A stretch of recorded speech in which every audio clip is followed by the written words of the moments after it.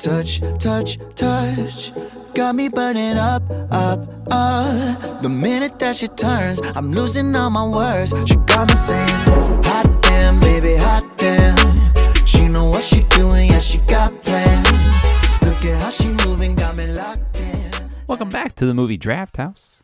I'm your host, Mark, joined by co-host Jeff. Hey, Mark, how are you? Hello, it's the most wonderful time of the year. It's the last episode of the year. Whoa. My favorite. What? Time flies when you're having fun. I know, it's my favorite episode of the year because we celebrate a year of movies watched. We rank our top and bottom 5, and for the first time ever, we have a full slate of 52 movies, I think, maybe more. Are you a top or a bottom? What's that?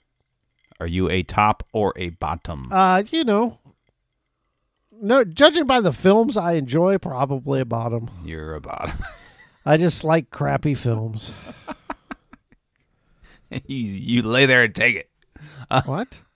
Okay. Anyways, before we get into what we watched this week, gotta plug some music, and we certainly do appreciate the reggae hip-hop alternative band Through the Roots with their song Hot Damn. They told me that they recorded that song specifically for Christina Ricci month, and they allowed us There's no way that's possible. I wish it was. But you can get all their links to all their socials. They're big Instagram users. They're doing big things on the YouTube. They got dope music. I really like them. This track is so perfect for what we're doing this month.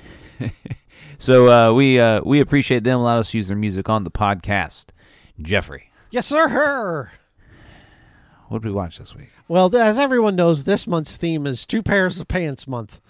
And by that we mean you got to wear 2 pairs of pants to watch a Christina Ricci movie by the name of Black Snake Moan. It's from the year it came out, because I don't have the movie in front of me. Oh, I got you. It is from the year 2006. And it stars Christina Ricci, Samuel L. Jackson. Those are your main players, as well as Justin Timberlake and a host of others. IMDb synopsis for Black Snake Moan says, a God-fearing bluesman takes to a wild young woman who, as a victim of childhood sexual abuse, looks everywhere for love, never quite finding it.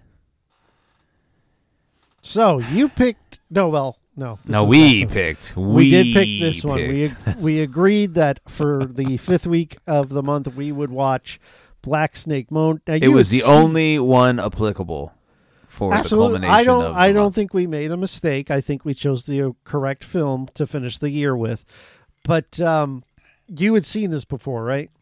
I had seen it once before, and I'd seen it like back in the late 2000s. It wasn't in 2006, but it was like shortly thereafter. And I just remember it being, raunchy's not the right word, provocative, and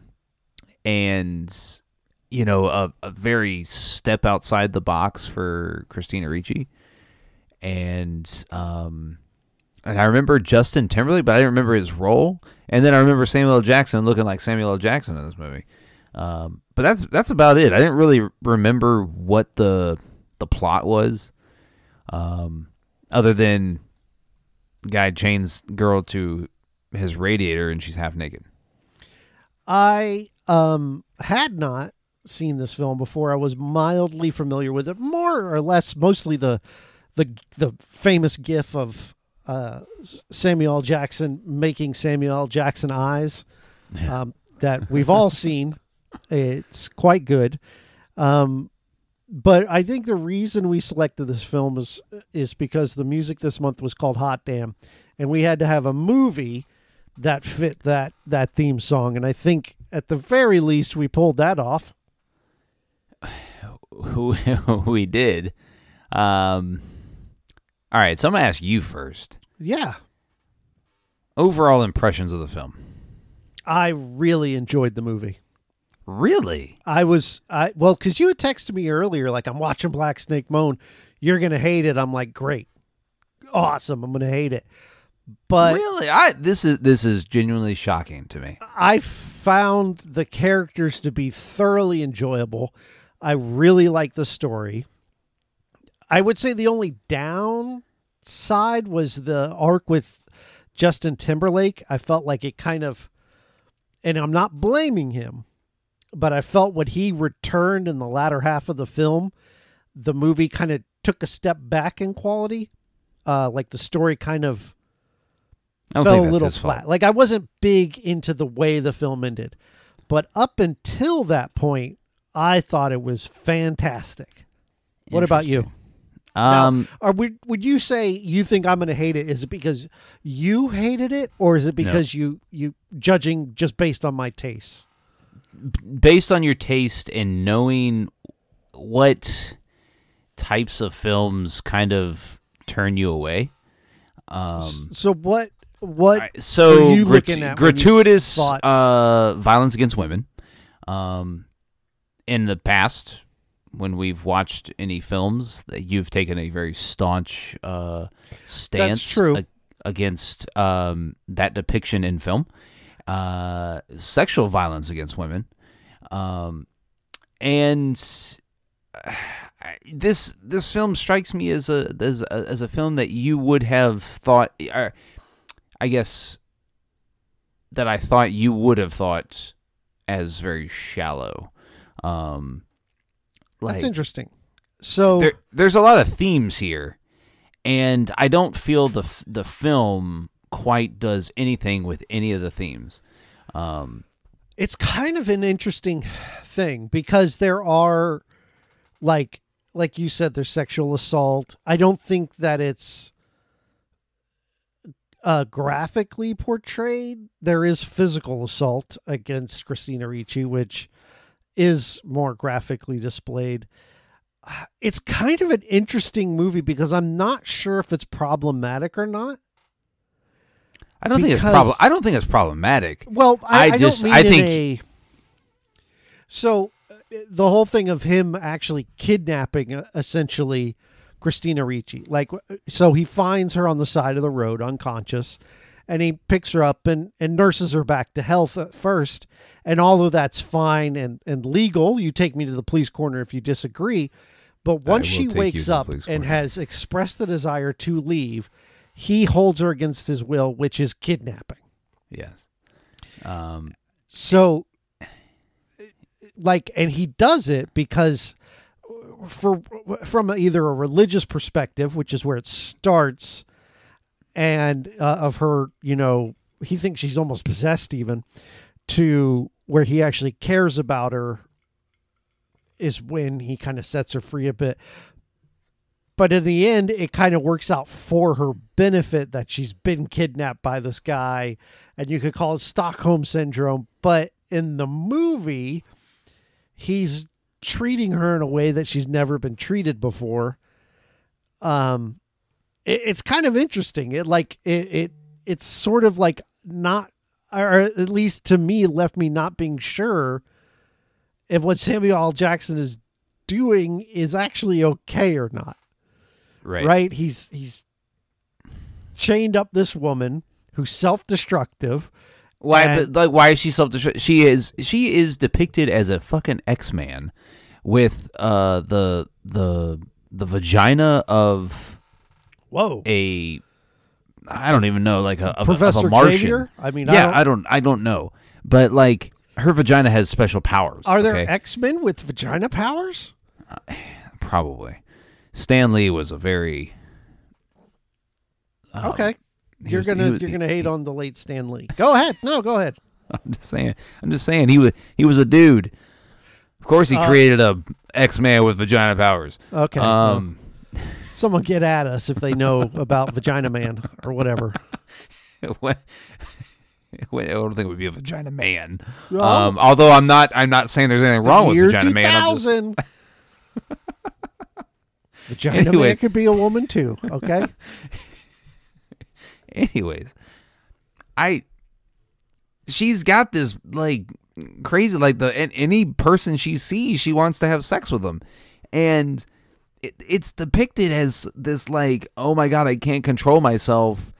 And at one point she throws herself on some adolescent boy. And it's when we don't ever we're never told the age of this boy. He's underaged. Yeah, right. That's how the film depicts him. He's underage. And so she essentially rapes him. Statutory wise. He was not opposed to what was happening. Listen, okay, 14-year-old Mark walks into that room. It's not going to end any differently. No, that's not what I'm saying. I'm just like, we never get any type of clarification of why she has these issues. Yeah, and no, we do. Physically. Not physically, we don't. Because there's a lot of trauma in this film. Yes.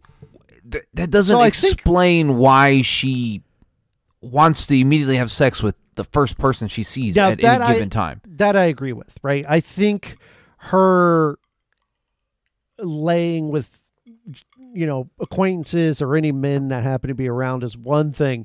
When she literally sees this teenage boy, she immediately rips her shirt off, wraps her legs around him, and kicks the door closed at the same time, which is quite a feat. And that I could definitely get behind that being kind of out of character in that she's insatiable in that way. Like she literally couldn't control herself. I mean, throughout the first half of the film, I mean, she is depicted as a whore, as somebody that is just going around having sex with just anybody, and we get introduced early on in the film to Justin Timberlake's character, who's her, significant other, serious boyfriend, and he's going to Army or Marine boot camp. Who knows? Who cares? He's going to the military. Right. And so I think the film does too much to, like, Christina Ricci, like the character Christina Ricci's playing is depicted as an onion. Okay. Oh. Many layers. Shrek, tell me about this. And you got to peel them back, all right? But the film never peels back those layers. And to me, that's like one of the biggest sins a film can do, is like introduce a lot of issues and then never dial in on any of them. And I think that's what this film is guilty of, is that Christina Ricci's character is classic. It is depicted as classic white trash, right down to the T-shirt she's wearing throughout half the film. Or not. Yes. There's a gif of that somewhere.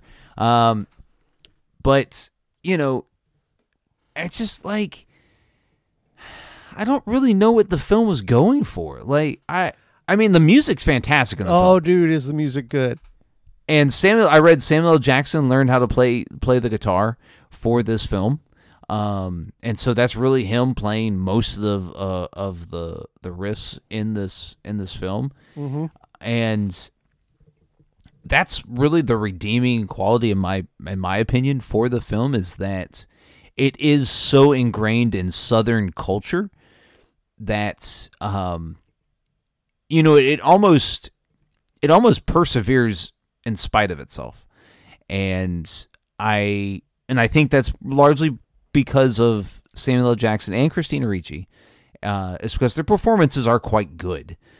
I thought the story was just very surface level, and I didn't understand why we were being told this particular story about Christina Ricci when Samuel L. Jackson's character is 100% more interesting.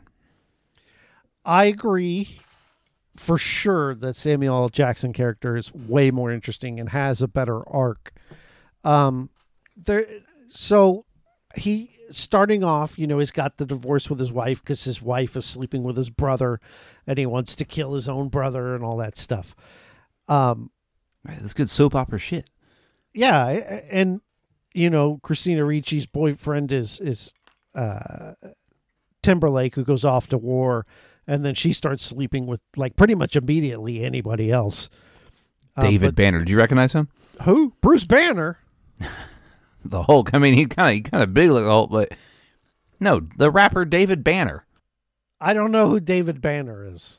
Mid-2000s rapper. He's like one of the establishers of... I was into Christian rap at that time. Rap music. I'm not being sarcastic. I believe you. Anyways, look David Banner up, all right? Soup the Chemist, get at us. Let us use your music for the pod. Hey, I will approach whoever that is. Oh, Soup might let you do it. Soup's awesome. He's my favorite rapper, full stop. Now, well, there's also... Anyway, equally opposite, Sir Flame. I got a lot. And like that start off is kind of interesting, and then essentially Samuel is like roaming. He doesn't really have a compass. He's running his farm, and that's when he comes upon Christina Ricci and takes her home and nurses her back to health, and she pretty much throws herself out to him right away, as you can take me if you want or whatever. And he's like, no, I'm not trying to do that, which is like the first time someone's actually turned her down, probably. I mean, it is still Christina Ricci in cutoff shorts and a tank top. So hey, I mean, you think her tits are real? Yes, but I also don't want to speculate. That just feels weird to me. I mean, I okay. don't know. I wasn't at the store when she bought them. If they're fake, I mean, I don't know. No, it's just like. What do you think, Mark? I don't know. That's why I'm asking. You brought us into the implant corner. You take us out of it. All right. So I don't know. Like we get an exposed view of Christina Ricci's breast in this film, and I'm pretty sure that's what this film's legacy is. But I don't want to say I paused it. Yeah. But I paused it, and I was like, those might not be real. They might be bought, and I don't know how I feel about that. Okay. Well, they're not yours. Well, so as a lifelong fan of Christina Ricci, and we grew up together. You and her. Yeah. I feel like if they're not real, I'm a bit disappointed. That's what I feel like. I don't understand why that would matter. They are not. It's like yours. They're hers. But is she not on screen entertaining me? So? Okay. All right. So this director of this film, whoever it is. I don't like where we're going. No, we're gonna finish the thought though. You're gonna finish. The thought. I'm going to put in a disclaimer ahead of time. I have nothing to do with what's about to be said, and I don't necessarily agree with it. Go ahead, Mark. All right, bury yourself. The director put Christina Ricci's breast on screen for the viewer's pleasure. Hell, this whole fucking movie is for the viewer's pleasure, okay? Let's not get it twisted. It is a film, and generally speaking, that's the case with films. Unless it's directed by the Safdie brothers, the whole point of a movie is for you to enjoy it. You hold on to your butts when we get to the end of this episode. Oh, God, no. Oh, God, no.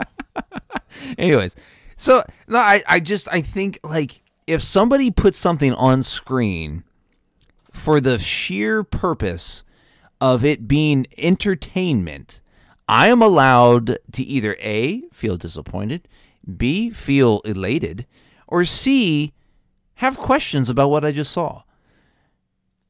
And I felt all three of those emotions when Christina Ricci's bare breast were on screen. It's because it is Christina Ricci month. we chose the theme of the month because we each had childhood crushes on Christina Ricci. And this film is a culmination of our pubescent attraction to the actress.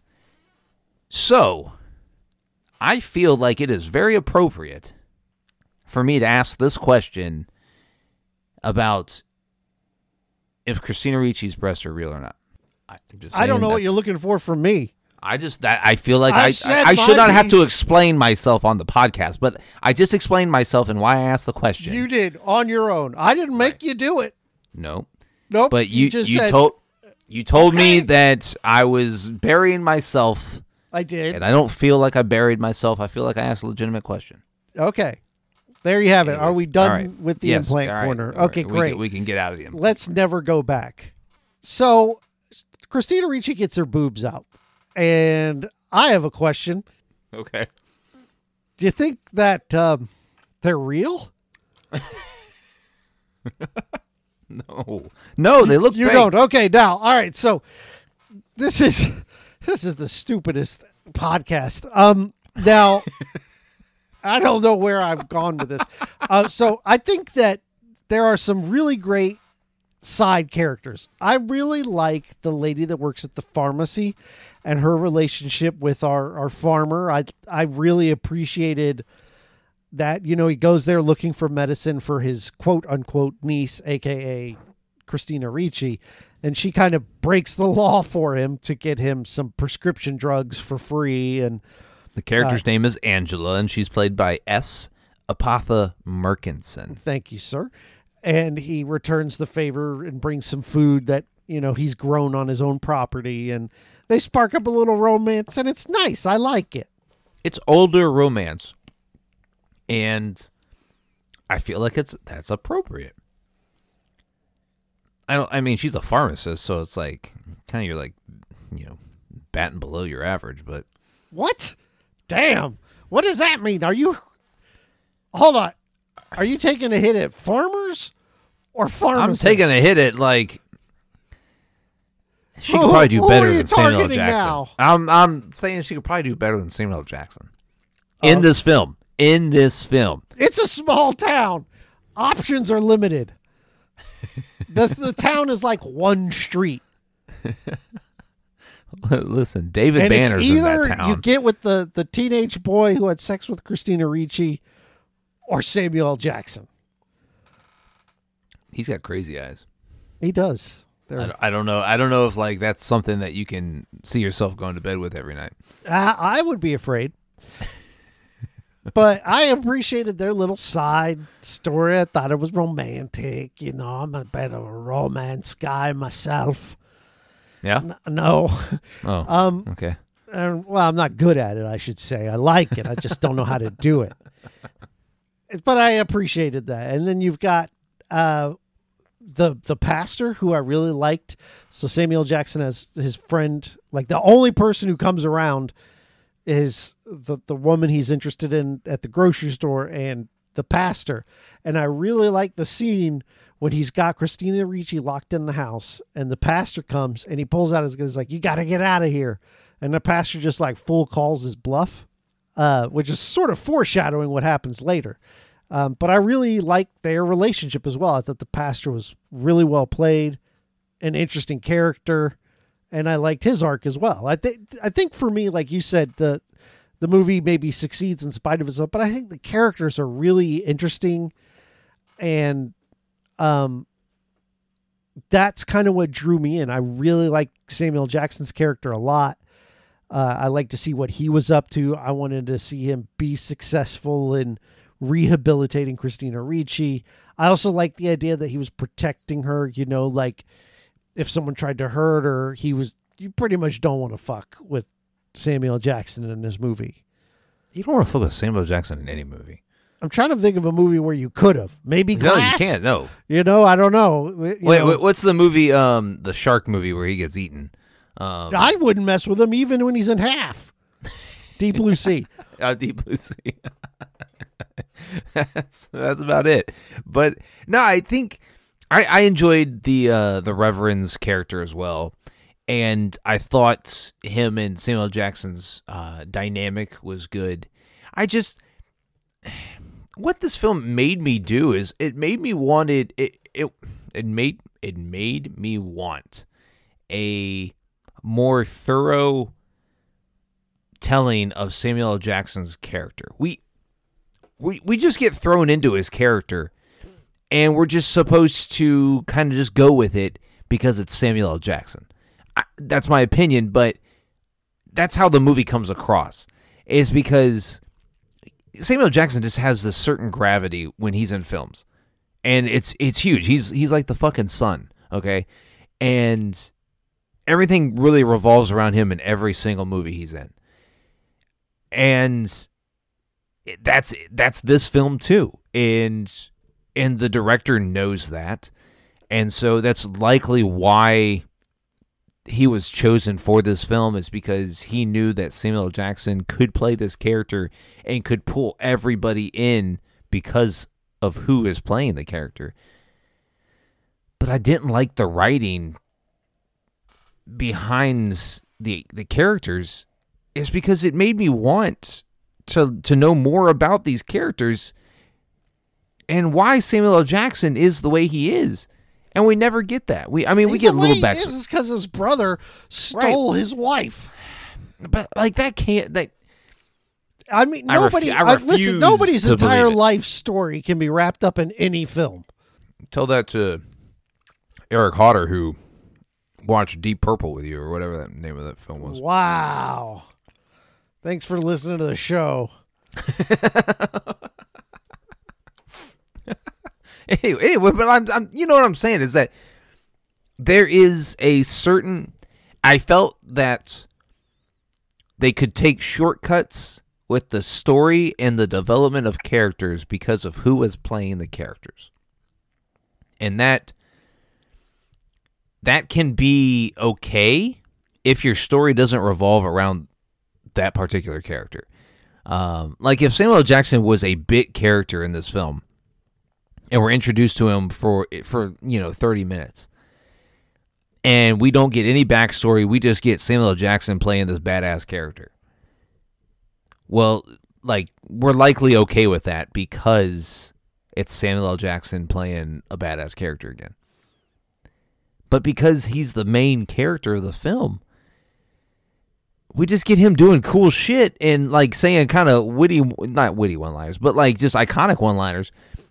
And, he's playing the guitar and sounding like a badass. I mean, he's all I'm hearing is good things. Right, but that's what I'm saying is that there's good things in it, and it made you wish there were more good things.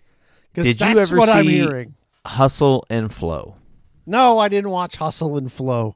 Have you heard of Hustle and Flow? I've heard of Hustle and Flow. Okay, so same director. I bought some insurance from her. Get at us, progressive. So Craig Brewer, the director of both Hustle and Flow and Black Snake Moan.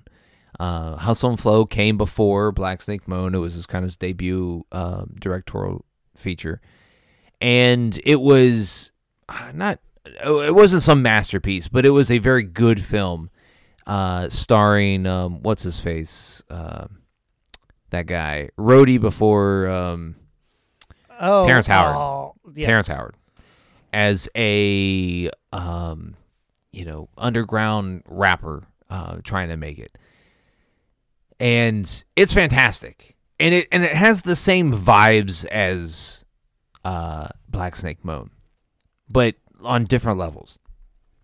But they're both very, very, very grounded and seedy films about a certain demographic of people. And we got a lot of character development in Hustle and Flow, and that's what. And Terrence Howard was he was nominated, but I don't remember if he won or not for his performance in that film. And I don't understand why the director didn't take the same approach to his characters in Black Snake Moan that he did with Hustle and Flow, is because they're really very much the same type of film. just told from different perspectives. Okay. What did you think about the scene in the bar? I mean, it's good music. It's a good scene. Yeah, I mean, it's good. I mean, it's like, Samuel Jackson playing the fucking guitar. He's playing a blues riff. Killing it. Yeah. I mean, come on. I looked up, I tried to look up the band that was playing with him. I couldn't find who it was, but I believe it was Talk or the Schizophonics. Yeah. Or that band that played Skeletons that I can't remember, but the song Skeletons, that was a good song. Listen, so I really enjoyed the bar scene. I think that the music's awesome. There's a lot of dancing and which I could have done. The scene kind of drags. Like, this movie's like 2 hours long, and while it's cool, it also kind of just keeps going. And then, like, at the end, you just see what's his name? Timberlake staring through the window, and then he shows up. That's another problem I have. All right. Okay, go ahead. What's your problem? My problem is that they try to have some commentary on veterans and mental health, and they completely gloss right over it, and it serves no purpose. And it's just it's very one-dimensional, and I didn't like that. I didn't like that depiction of mental health, and especially mental health in regards to individuals that have, served in the military. And, the film tries to have some surface level depiction of that individual, but it's very one note, and we're just meant to sympathize with these two individuals who get married at the end of the film and go off on a joyride, and he has a nervous breakdown. Yeah, he has a panic attack on the highway.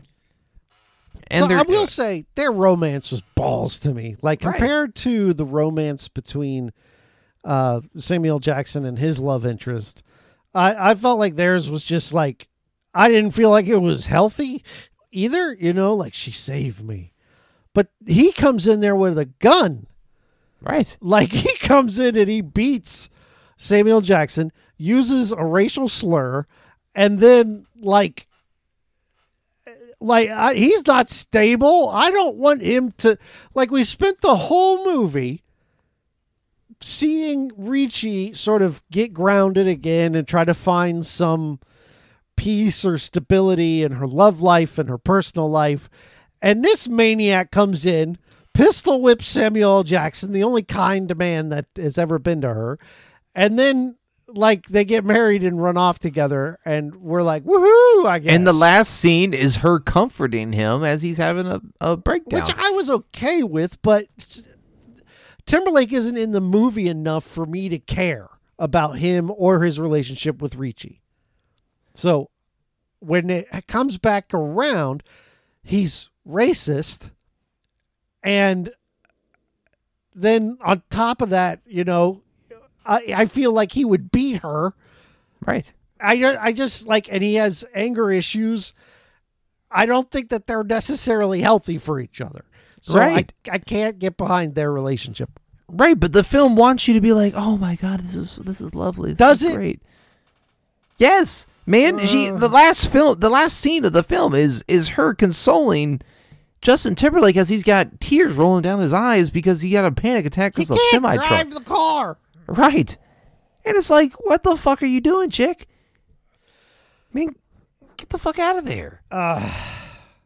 Well, and to me, that's why the film fails, because it never delivers on any of the not promises, but any of the things that it sells you on. It never delivers the end game. The end game to me, throughout the entire film, Christina Ricci has a half bruised face from where, Timberlake's buddy almost beat her to death. And there's no retribution to that at all. Yeah, we see Timberlake, beat his ass, but he doesn't beat his ass because the guy beat up his girlfriend. He beats his ass because he's, unstable. And it's just like, what are we really highlighting in this film? What are we really saying? What is the film really saying? And at the end of the day, I don't think it's much. I don't think the film says very much. Okay. So let me ask you this. Yeah. Do you recommend this film? No, it doesn't. While, the central performances are good, and it's a outside the box performance from Ricci.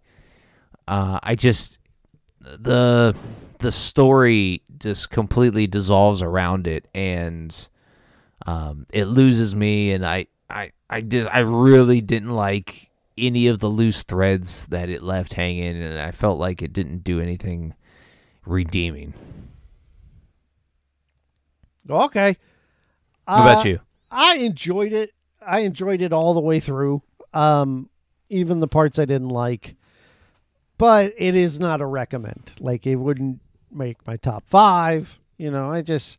I enjoyed watching it, though, and I think the characters are strong enough to make it a watchable film.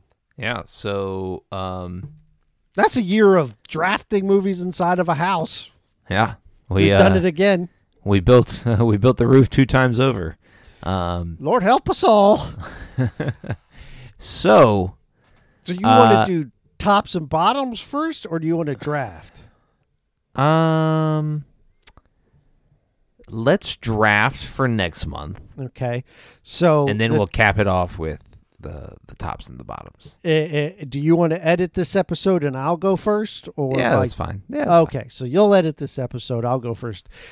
So I'm just going to go ahead and say this. We're not done with Christina Ricci month. Oh, God. Yeah. Screw you. Wait, what is our theme next month? Oh, sorry. Our theme next month, baby, is sibling directors. So films created by siblings. So, and you asked the question, can one of them be like a writer and another director? I'm fine with that. They're generally both putting input in. And it's a creative union between siblings making a film. Okay. So, that being said, I'm picking the Wachowskis. Oh, God. And I'm watching Speed Racer. Okay, good. All right, I didn't want to do the whole build up or anything else. We're not done because you seem to think that Christina Ricci is a CG character in this movie where she's very much specifically on screen as a human person. I've never seen the film all the way through, so I don't know. And it's the best Wachowski film, in my not-so-humble opinion. Okay. I'm completely on board with this selection. I'm picking Speed Racer. I appreciate you. It's so good! I appreciate the dedication in which you have held yourself in the selection of the theme. I'm going to go ahead and write it down. Just Okay. so you don't try to pull anything. All right. January. I'm trying to like think if I want to go ahead and put a little rain cloud over your head. Oh, you're going to do it. Doesn't matter. So I will, as my first selection in the 2023 sibling director draft, select the Coen brothers. Uh-huh. And their film No Country for Old Men. That's why we're doing this theme. To give you the chance to make me watch this. It's a fantastic film. I'm sure it is. Oh, my God. I cannot wait to talk about this film with you. I think you will either love it or you will hate it. But if you hate Those are the options. If you hate it, it will be because of some philosophical points, I believe. Okay. So the Coen brothers are off the table. That's fine. Because I wasn't going to pick them anyway. Okay, good. You know me. I'm picking the Farrelly brothers, baby. And I could do so many movies. I could do Dumb and Dumber. I could do Stuck on You. I could do what's her name? Something about her. Mary. Something About Mary? I Yep. could do that, but I'm not doing that. I want Renee Zellweger and Jim Carrey on a road trip. I'm bringing two themes together for whatever month it is, January. Yep. Yep. Richie month, road trip month, as we watch me. I bought my mic. As we watch me, myself, and Irene. Okay, I'm down. Let's go. It is a classic. I haven't seen it in a while. It's been a minute. I love it. But I love the Fairley Brothers. I am a Jim Carrey stan. As am I. The man can do no wrong. So I would say that you've hit these out of the park, sir. Compliment well- City again. It remains to be seen. Twice in 1 year, I got 2 compliments. So, Now I'm worried. Worried. Yeah, no, right. It comes I knew down. No Country for Old Men was probably going to happen. So I don't know. I have 3 selections I can make, and I don't know if I want to do them. Okay. I don't know if I want to subject you to. Let me help you. Let me help you. Preconceived hate before Can you put see the them Safdie brothers off the table? Just scooch it No, off the the Safdie table. brothers are very much in play right now. I don't want that. You know I don't want that. I don't want to watch this new Safdie brothers movie. I don't want to do it. All right. So we're gonna watch from the year 2022. Oh God. It's good. Directed by the brothers Aaron and Adam Nee. That's N-E-E. Ooh, what is this? Okay. The Lost City. We're gonna watch The Lost City. It stars Sandra Bullock, Channing Tatum, Daniel Radcliffe, Brad Pitt. Hell yeah. I haven't That's what we're watched it watching. yet, but everybody I know that's seen it's like, Jeff, Yep. I think you'll dig it. Fuck Hey, yeah, Mark. we haven't watched. I don't think we've reviewed a romantic comedy on the podcast. I was going to kind of recommend it for February, because I had some that I do enjoy. But no, I am very, very happy at this selection. Oh, thank God, Mark. So you were left with Good Time from the Safdie brothers. Which I've seen. Oh, okay. Well, I'm glad I didn't pick it then. Or the film Hidden from the Duffer Brothers. And you may know the Duffer Brothers from the little indie show called Stranger Things. Yes, I'm familiar. I actually had one other film on my list. It was the Russos. Okay. And their Apple original film, Cherry. I just didn't want to pay for Apple. Oh, I've seen Cherry. It's not good. Okay, well, good. When I didn't realize we had already reviewed a Russo brothers film, Extraction, but That was the Russos. yeah. I enjoyed that. Now, the question is it one of my top 5? Oh, let's go. So, do we do good news first or bad news first? Let's go with the bad news first. All right. So we'll just go. We'll go 5, 5, 4, 4, 3, 3, 2, 2, 1, 1. All right. So I'll go first. And this is a recent entry into the Draft House lore. I'm just going to put Gold Diggers on there. The Quest for Bear Mountain's Gold. Boy, a movie so bad we had to review a different movie on the episode. I don't know how much worse a film can be than where we have to actually review something else. So that's in your 5 slot. My 5th bottom slot. Okay. It is the 5th worst film we watched for the pod this month. Yeah, in my 5th slot for the worst films we watched in the year 2022. You can't put Drive Angry. I chose your selection of Prom Night. Ooh, that's kind of cold. I did not like that film at all. It was terrible. Oh, it's good. I love that movie. I didn't enjoy it. It was not a good film. But the disco scene. Yeah, that's what probably kept it at 5. Oh, okay. And without the disco scene, it's number one. It's your worst movie all year. No, maybe not worse, but it's in bottom 3. All right. Well, here's a film I think we both have on our list.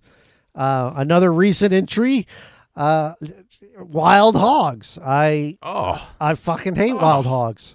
And not only do I hate it, but it's also problematic, and it's a piece of shit. And I knew going in it was a piece of shit, and you picked it anyway, and we watched it, and it was still crap. So thanks for Wild Hogs, number 4. Okay. All right. Damn. All right. Number 4 on my list. Another selection of yours. Damn! Whoa! How many are any of these yours? Yeah, one of them. Is. Oh, okay. Well, let me look at mine. So I have that's yours, mine, yours. No, that's right. Only one of my bottoms are one I picked. Okay, we're on the same page. Sounds familiar. A Scanner Darkly. Really that bad? Like, yeah, I hated bad? the animation. I hated the story. The only redeeming quality was what's his face? What's his face? God, who is Robert Downey Jr.? No, the other guy. Woody Harrelson. That was the only redeeming quality in the film, and I wanted to barf the entire time I was watching it. You know what's kind of funny about that movie is I didn't like it either. And yet, as I get away from it, I'm like, it wasn't that bad. But I think if I rewatch it, I'd be like, yeah, fuck this movie. Like, I think my opinion on it has softened the further we get away from it. And it's not on my bottom 5, so. Ooh, okay. All right. Well, so far, it's all been movies you've picked, and the streak continues. God bless America. What movie comes to mind when I talk about sniffing assholes? Sniffing assholes. I'm still here. Did you put Power the Dog on your bottom 5? No. What? No. Power Dog was a good movie. No. I only say that. What does that have to do with sniffing assholes? If you want to ask yourself that question 5 times. No, I want you to tell me why that's the film that came to mind as opposed to the one I'm Still Here where they get prostitutes and talk about what their assholes smell like. Because you tell me. Because the main characters are gay. Oh? So? And they're probably sniffing the main characters in this movie are straight and they're sniffing assholes. Listen, I don't understand what the deal is. Anyway, I'm Still Here is one of the stupidest damn movies I've ever watched. I hated this so much. It has no redeeming value. It's hot garbage. It's pretentious. And it's bad. It's real bad. Like these last 3 movies, honestly, you could, depending on the day, you could swap them all around and they would just be just a trifecta of hot garbage. Well, that's unfortunate. Yeah, my number 3 film on the worst of the year is another selection of yours, Jeff. It is the sci-fi flick Life Force. Oh, really? I thought you were going to say Lockout. Release no, man. Soon cut. Life Force, man. That film was balls. I don't know. I mean, the only redeeming quality that kept it out of the bottom 2 was Matilda May's tits, all right? Now, let me ask you a question about those. Very real. Okay. 100%. 100%. Ask me 10 times out of 10, they're 100. Okay. Great. That movie's fine. It didn't make either of my lists. But however, I'm just going to have you guess. This is the pick on the countdown that is my selection that I picked. The only one. You didn't put Sils Maria as your number 1? Clouds of Sils Maria is the second to worst movie we watched. This is the biggest upset in history. So bad. It is, and like I said, depending on the day, if I had to rewatch all 3 of these bottom films, it could change. But hot damn, if Clouds of Sils Maria isn't just the bottom of the barrel, pretension, terrible acting, worst screenplay, It's bad. Oh, baby, is it the worst thing I've ever seen? It's worse than the next movie. I'll be honest, but I'm still not ranking it 1 on principle. It is so horrible. It's shocking. It's the worst film I've ever watched, but it's still not the worst movie this year. Oh, God. Okay. All right. So number 2 on my list is my own film, Gold Diggers. Yeah, it's terrible. It's garbage. Is it that much worse than I'm Still Here? I'm Still Here is trash. I'm Still Here is in my lower half. Well, it's not my bottom 5. Yeah. Okay. Gold Diggers is 100% one of the 2 worst films we've watched this year. Yeah, Gold Diggers is awful. Yeah, it's garbage. No argument. So, any guesses as to numero 1 for me? It is one of your films. I think if I gave you 2 minutes, you'd figure it out. Damn. You ready for a hint? Yes. Ass to Ass. Oh, no! Requiem for a Dream. Oh, you gotta be horrible. kidding me. You gotta be kidding me. This is erroneous. So painful to watch. This is. I hate Requiem for a Dream. You're doing that out of spite. Bad. This is all spite. The most pretentious thing. This is and great. It's trying to make you feel like shit. And the only Erroneous. redeeming value is the Erroneous refrigerator that tries to eat someone. It's erroneous. Requiem for a Dream. Get out of is here. The worst. I don't believe you. It's not the worst movie I don't ever believe made, which is Clouds of Silsmaria. Fake news. But This it's is the fake worst movie news. we watched this year. Requiem for a Dream. Ball salad. It's an insult to humanity and cinema. Wrong. It's my opinion.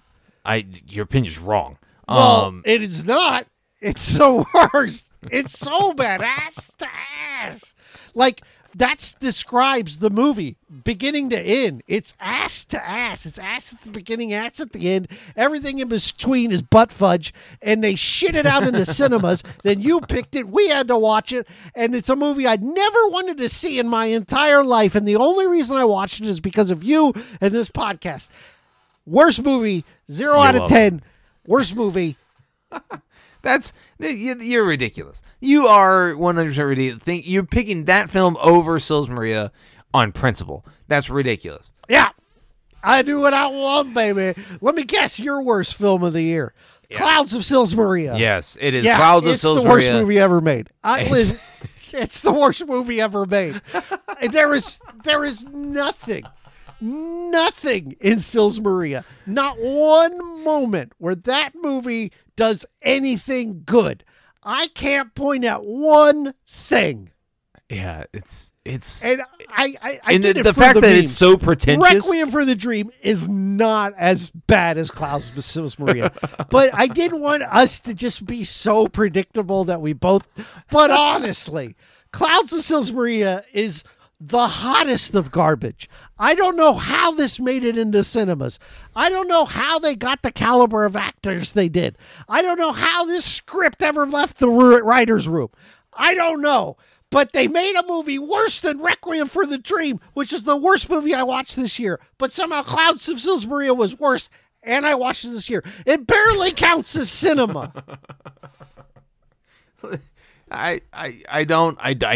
Okay, yes. Clouds of Silsmaria, worst film we watched this year. However, is it your worst film of all time? No, it is for me. I don't know, man. I'd have to really think about what.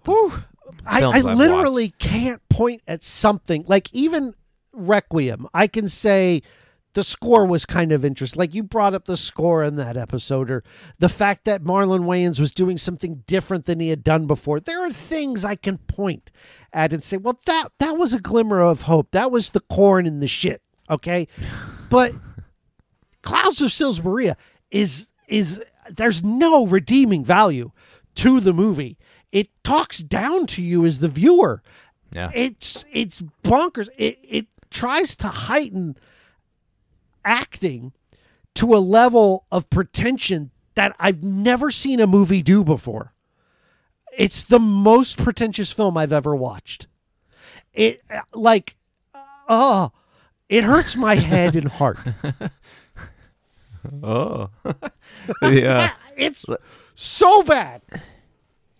All right. Well, we're throwing all of that in the garbage, and now we're gonna run down our top 5 films. Okay, I went first From last the time. year. You go first this time. All right. So at my in my top 5, number 5 is going to be Tick Tick Boom. I was kind of hoping for Road Games, but Tick Tick Boom will work. That's a good movie. I really enjoyed the performances. The music was top notch. The directing. I mean, it's everything about it. It's very good. If you're a musical fan, this is like you're orgasming right now. Like at the thought of watching this film. It's almost a near perfect musical. And I really enjoyed it, and that was your selection. So kudos. No, it to wasn't, you. but I appreciate it. Wait, it wasn't? No, Oh, I did Little kudos Shop. to me and then. Yes, Kudos it was to your me. pick. Let's Kudos to you. All right, so my number 5 actually, and I can't remember on the episode if I recommended it or not, but this is another movie that's kind of grown on me the further away from it I've got. But it's going to be Moon. I really like Sam Rockwell, and I think it's a one-man show basically, and I think he steals the show. It looks great. The story is interesting. It's compelling. I really enjoyed Moon. It surprised me. That is a surprising choice for the top 5, but That is a Mark pick. I can get behind it. Kudos to me again. Okay, before we keep going, of my top 5, I have 2 Mark picks. Oh, okay. All right. How All many- right. how many Of Jeff my picks? top 5, what I thought was You thought that Tick Tick Boom was me, but it wasn't. so I have one Jeff pick. Oh, But it's a good one. So okay. I know which one it is, but number 4 on the top 5 for me is "Oh Brother, Where Art Thou?" And another quasi musical, but yeah, I don't think it qualifies as musicals because they never break out in song. Right. Right. The It just context revolves is around there music. for them to do music, but it's in context of the film, of the story. It isn't just like, hey, I'm in the bathroom, and then they break out in a full number. right. I think "Oh Brother, Where Art Thou" is it's a tremendous film. It is a iconic film. I really enjoyed our watch of it. And I enjoyed our dialogue. I'm glad you had never seen it, so like that was like mind blown for you. Yeah, it was 2 hours of my week. Okay, all right. What's your All right, my number film? 4 is one that I picked, that I really liked, and I really wish you had liked, but you didn't. You couldn't get over Rick Moranis for some reason. But Little Shop of Horrors, I think the music's great. It's funny. The animatronics on the plant are insane. It's a movie that I think I'm just going to keep coming back to and watching again because it's really my kind of movie. I really like Little Shop of Horrors. I think it's wonderful. that's you mentioned Moon as like getting farther away from it and enjoying it more. I think that's one that I was probably more initially down on, and then as I think back, I'm like, it wasn't that bad. I probably enjoyed it more than I allowed myself to.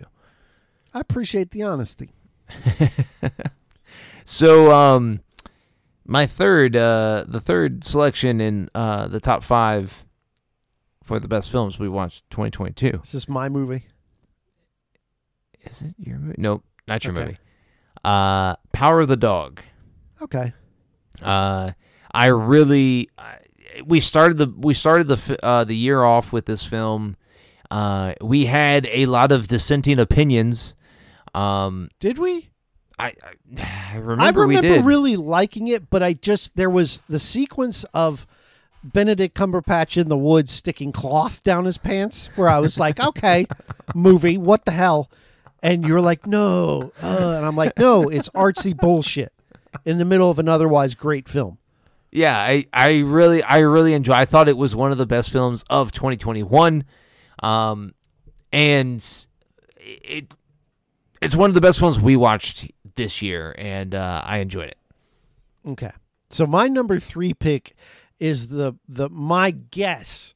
Oh no, because you only have one of mine, so this wouldn't be on your top 5. Because I think this other movie is on your top 5. That is, yeah. So never mind. I thought this might creep onto your top 5 because I think it was the surprise for you all year. The one that I picked that maybe took you by surprise the most. Howard Stern in Private Parts. Okay. I loved this movie, and I still love the movie. Like, there have been times between this podcast and Spielberg Chronologically where I go back to a movie I loved, and I'm like, this isn't good anymore. Like, Minority Report has kind of soured on me, if you listen to that episode of Spielberg Chronologically, if it's even out yet. But every time I watch Private Parts, I love it. I enjoy it from beginning to end. It's funny and heartfelt. I don't like Howard Stern. And yet this movie always draws me in with the story and the characters. I love Private Parts. It's one of my favorite movies. And I think showing it to you this year, having you actually really enjoy it, even up the value even more to me, because it just shows the quality of this sort of hidden gem that maybe people don't know about. Yeah, no, that is definitely probably a top 10 for me. It is not a top. I did enjoy it. I did enjoy because I had never seen it. I'm not a Howard Stern fan, but like that movie was good. And so I enjoyed it as well. Number 2. My guess is that our 2s and 1s are the same. Maybe not in the same order, but it's the same 2 films. Yeah. My number 2 is your selection. Jojo Rabbit. Jojo Rabbit. It is Taika Waititi's best film. Yes. It is wonderful. It is heartfelt. It is comedic. It is serious. It is sad. I mean, it is everything in a film, and it brings back every time I see the film, and I've seen it, I think 3 times now. Every time I've seen it, I have had the same emotion every time, and that is the mark of a good film to me. Is because it's genuine film. The story that is being told in such a way that you can relate to it, even though it was a World War II film. And it's just, I mean, it's so good. I'm so glad we watched it this year because it was definitely a highlight watch, and it was a highlight conversation, and you hit it out of the park with that one. So my number 2 movie, which is your number 1 film, is The Greatest Showman. And like I said with the bottom 5, where I said the 3 movies are kind of interchangeable as to how I feel, my 1 and 2 are that way. I mean, my number 1 is Jojo Rabbit, but I think if I watch Showman, they flip. And then if I watch Jojo Rabbit, they flip backwards again. They're just that good. I mean, I don't mean to steal your thunder by taking my number 1 first, but it was pretty obvious that they're just like, so I'll talk about Greatest Showman. As a musical, it is perfect. Now, as a piece of, historical storytelling, it's not, because, it's a historical movie, but musically and storytelling and characters and heart-swelling numbers, like, it's perfect. Yeah. It's fucking perfect. Jojo Rabbit is perfect for all the reasons you said. Like, every emotion is there. And as you were talking about, I'm remembering Rebel Wilson giving kids grenades and sending them into war and like laughing at that, and then crying when Jojo finds his mom and you see her shoes for the first time. They're both masterpieces, and you can watch either one and you're going to have a wonderful time. I think JoJo edges out Greatest Showman because I think the story is better. But The Greatest Showman's music is maybe the best that's ever been in a movie.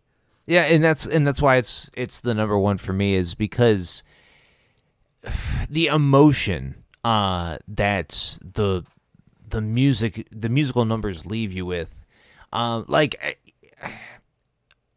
I've watched this movie 10 times, and every single time, one of the songs comes on. I think it's the one with the bearded lady. I get tears in my eyes because like it is so genuinely done, and like I've had the opportunity to see some of the pre-production stuff that I've shared with you and the YouTube videos that we watched, and to see the amount of emotion that these actors poured into these songs, and that's what makes musicals is the actors singing. And there is something about that film that if I'm walking by the TV and that film is on, my ass is parked there until it's done. Doesn't matter where I came in at. That is like a gravitational pull that very few films have with me. And like, yes, I agree with you. Jojo Rabbit has the better story. It is a better film.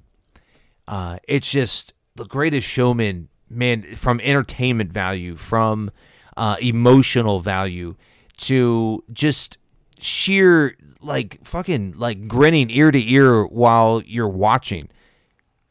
That is what films are. And I think these two films have encapsulated what filmmaking really is, and how it can bring out so many different emotions. And no matter what emotion it brings out of the viewer, it will leave the viewer going, wow, that film made me really fucking sad, but was really fucking good.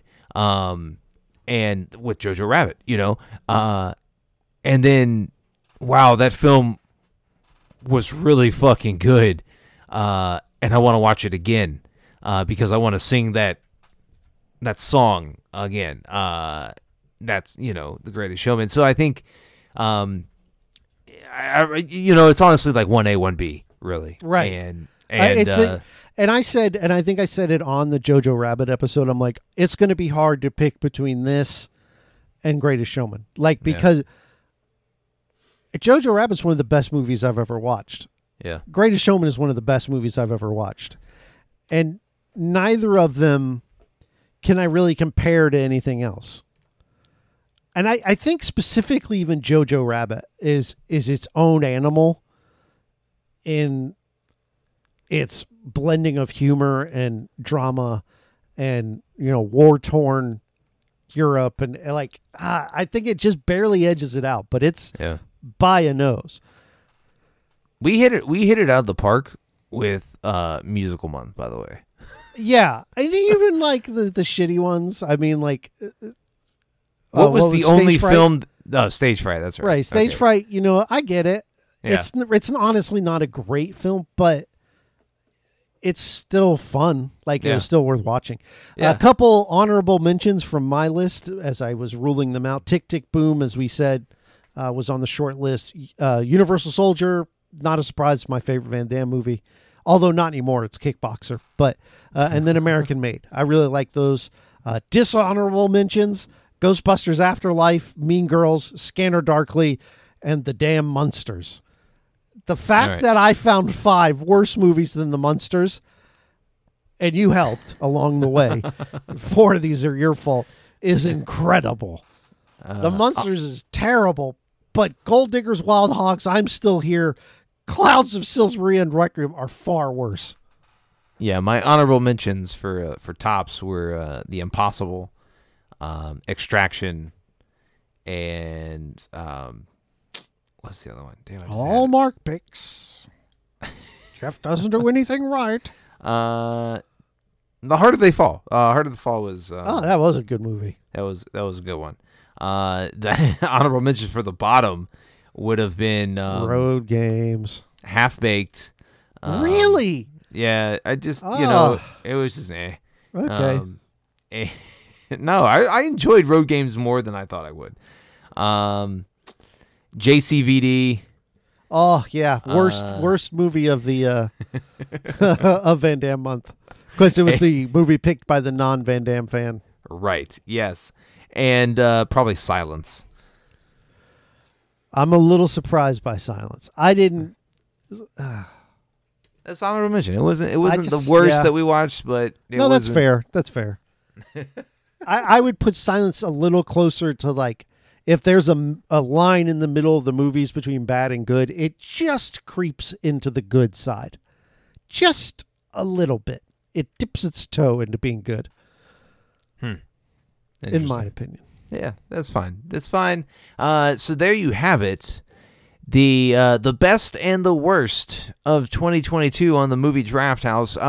Jeff, it's been a banner year. I think it's been our best year.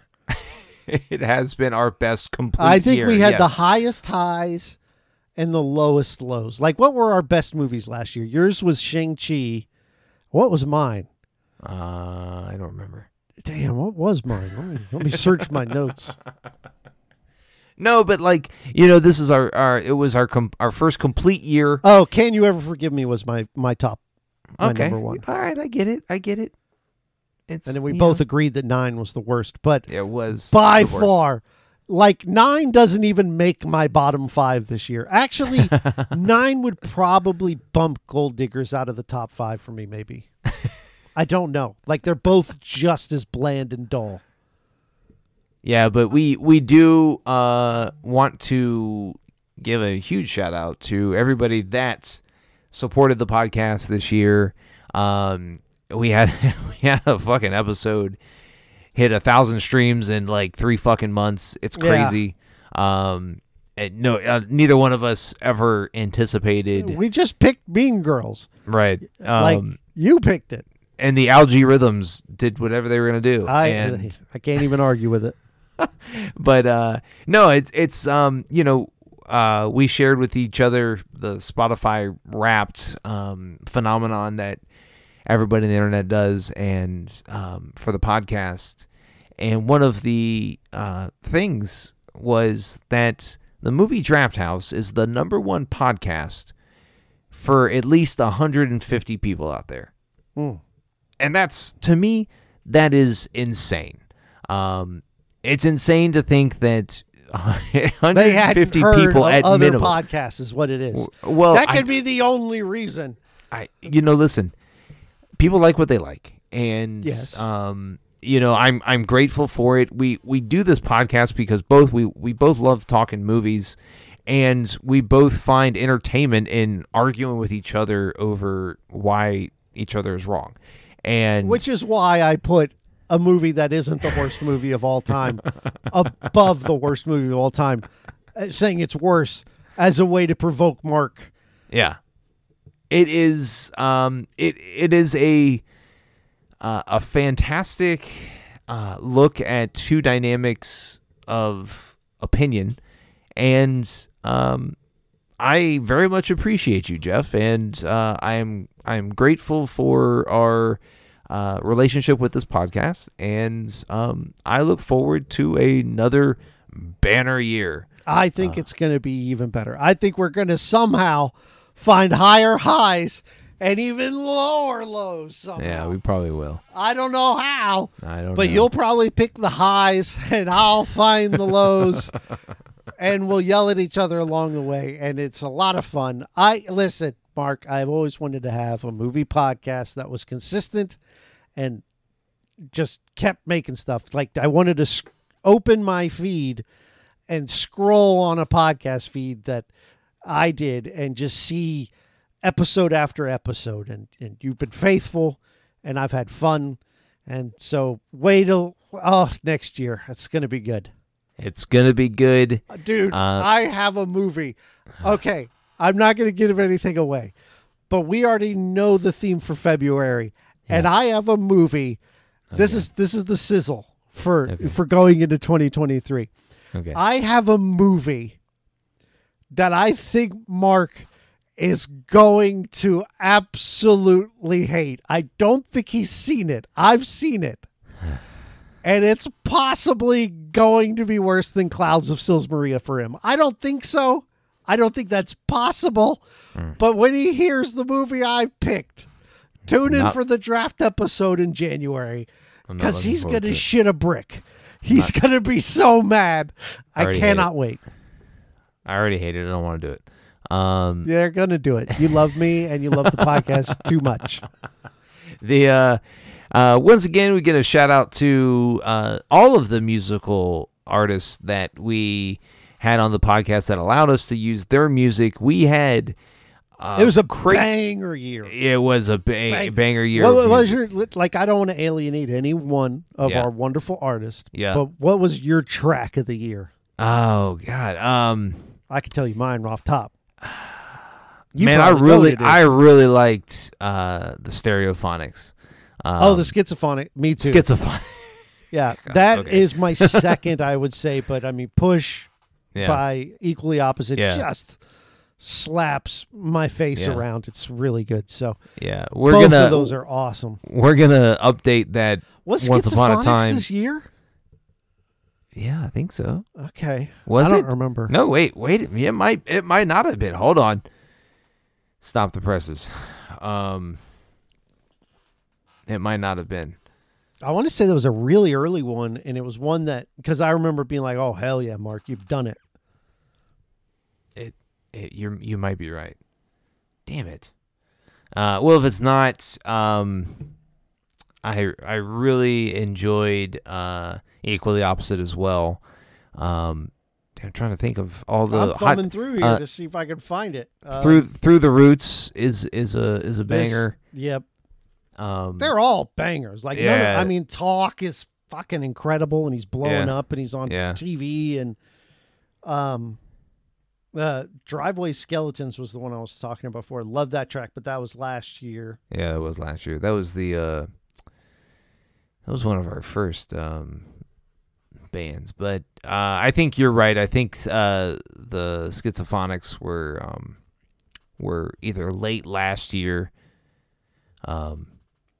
But there, I mean, it's just it's fun to like go through these like not little, but independent artists, and then in 3 months they're playing the Conan O'Brien show or whatever the fuck you share with me. Schizophonics was December of last year. Yeah.